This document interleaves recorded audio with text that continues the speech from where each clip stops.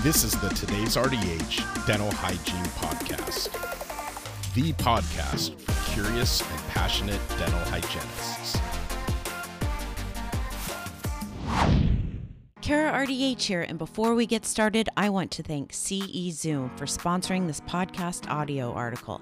CE Zoom is an all-inclusive continuing education management system unlike anything else available to dental professionals. Trusted by over 50,000 dental professionals, CE Zoom is the only fully automated, state-specific CE tracker that tracks your CEs based off your individual state's rules and regulations. And it's super simple and easy to use. Either take a course through CE Zoom for automated tracking or upload your certificates you've received from other CE courses, and you can quickly view and track your CE compliance progress based on your state's requirements.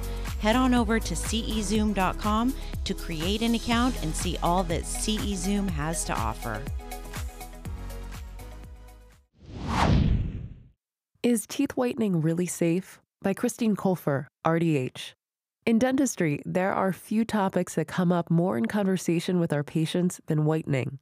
Most hygienists will answer questions regarding teeth whitening treatments more times than they can count. But is the information we're giving our patients correct? This past week, I was discussing this very subject with a longtime patient. He informed me that he'd just seen an article on a news outlet website that stated teeth bleaching treatments were damaging to the teeth. I hadn't seen the article or heard about this story, so I told him I'd have to research it further. I also told him that as far as I knew, if used correctly and under dental supervision, whitening treatments were safe for the teeth. Is teeth whitening safe? I immediately started to research what my patient had told me, and sure enough, there was a news story being circulated throughout several media outlets regarding the safety of teeth whitening treatments. The story points to a study recently conducted at Stockton University in New Jersey by a chemistry professor, Kelly Keenan, PhD, and undergraduate students. The study they conducted sought to determine whether whitening the teeth through chemical bleaching with carbamide peroxide or hydrogen peroxide was damaging to the tooth structure. The results of their research indicate that some damage does occur as a result of exposure to these chemicals. The most surprising finding was that the damage is not to the enamel layer, but to the dentin layer of the tooth. Seeing this new study splashed all over the internet and then even on my local television news made me feel like I'd done my patients a disservice for all of these years of telling them that teeth whitening is completely safe under the right circumstances. Then I remembered how, only a few years ago, the news media had twisted the facts and told everyone that flossing was now totally unnecessary. I figured I should do my own research into this study. Teeth whitening research. After reading through several studies on the subject, I've come to the realization that for decades now, our gold standard for teeth whitening, hydrogen peroxide, or its predecessor, carbamide peroxide, and the effects that they have on the teeth are not well understood. The study conducted by Keenan is one of the hundreds that have been conducted over the years by various researchers, and the cumulative results are basically conflicting. The majority of the teeth whitening research, which has been done over the years, is focused on the effects that it has on the enamel. While many of these studies show that no changes occur to tooth enamel as a result of hydrogen peroxide exposure, just as many report that changes do occur. As I said before, the results are frustratingly conflicted. The one reassuring takeaway from these findings is that of the studies that reported changes to the enamel, most noted that they were minimal. One even comparing the exposure to bleaching treatments as similar to drinking one soft drink or a cup of juice.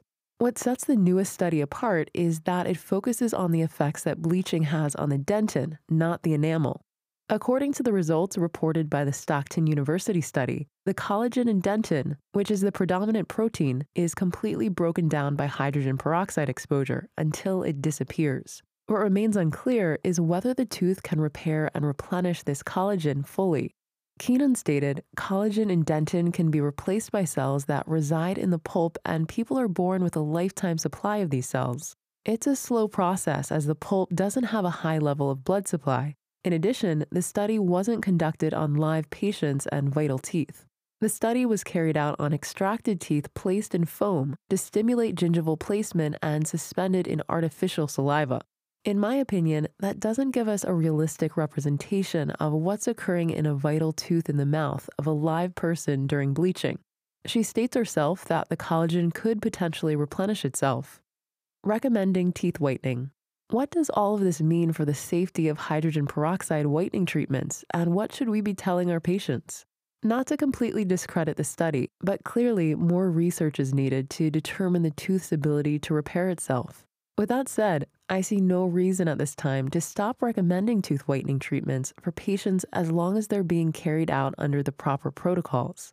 Short-term whitening treatments of no more than 2 weeks are still considered safe, even in light of this new research due to the fact that collagen is most likely replenished over time in vital teeth. The official statement from the American Dental Association spokesman, Dr. Edmund Hewlett, regarding the new study was, "The effects have been studied quite extensively, and we just don't see any reason to dissuade people or no cause for concern at this point." The ADA maintains that under proper supervision and instruction, hydrogen peroxide whitening treatments are safe to use. Due to the current widespread popularity of this current headline among the major news outlets, I anticipate many more questions from patients regarding the safety of these treatments. I think that we as dental professionals can inform patients of the possible side effects of whitening treatments, including sensitivity, gingival inflammation, and even the possibility of dentin collagen breakdown as pointed out by the Stockton study. We can also recommend fluoride application or ACP, amorphous calcium phosphate, application post-bleaching to mitigate some of the risks. If patients are uncomfortable with the possible side effects and risks involved, then they simply can choose not to whiten their teeth. Teeth whitening is, after all, a purely cosmetic procedure. By fully educating patients of the pros and cons, we can provide them with the information they need to make an informed decision for themselves regarding teeth whitening. Thank you for listening to the Today's RDH Dental Hygiene Podcast. Subscribe on Apple Podcasts, Google Podcasts, Spotify, Stitcher, or wherever you listen to your favorite podcasts.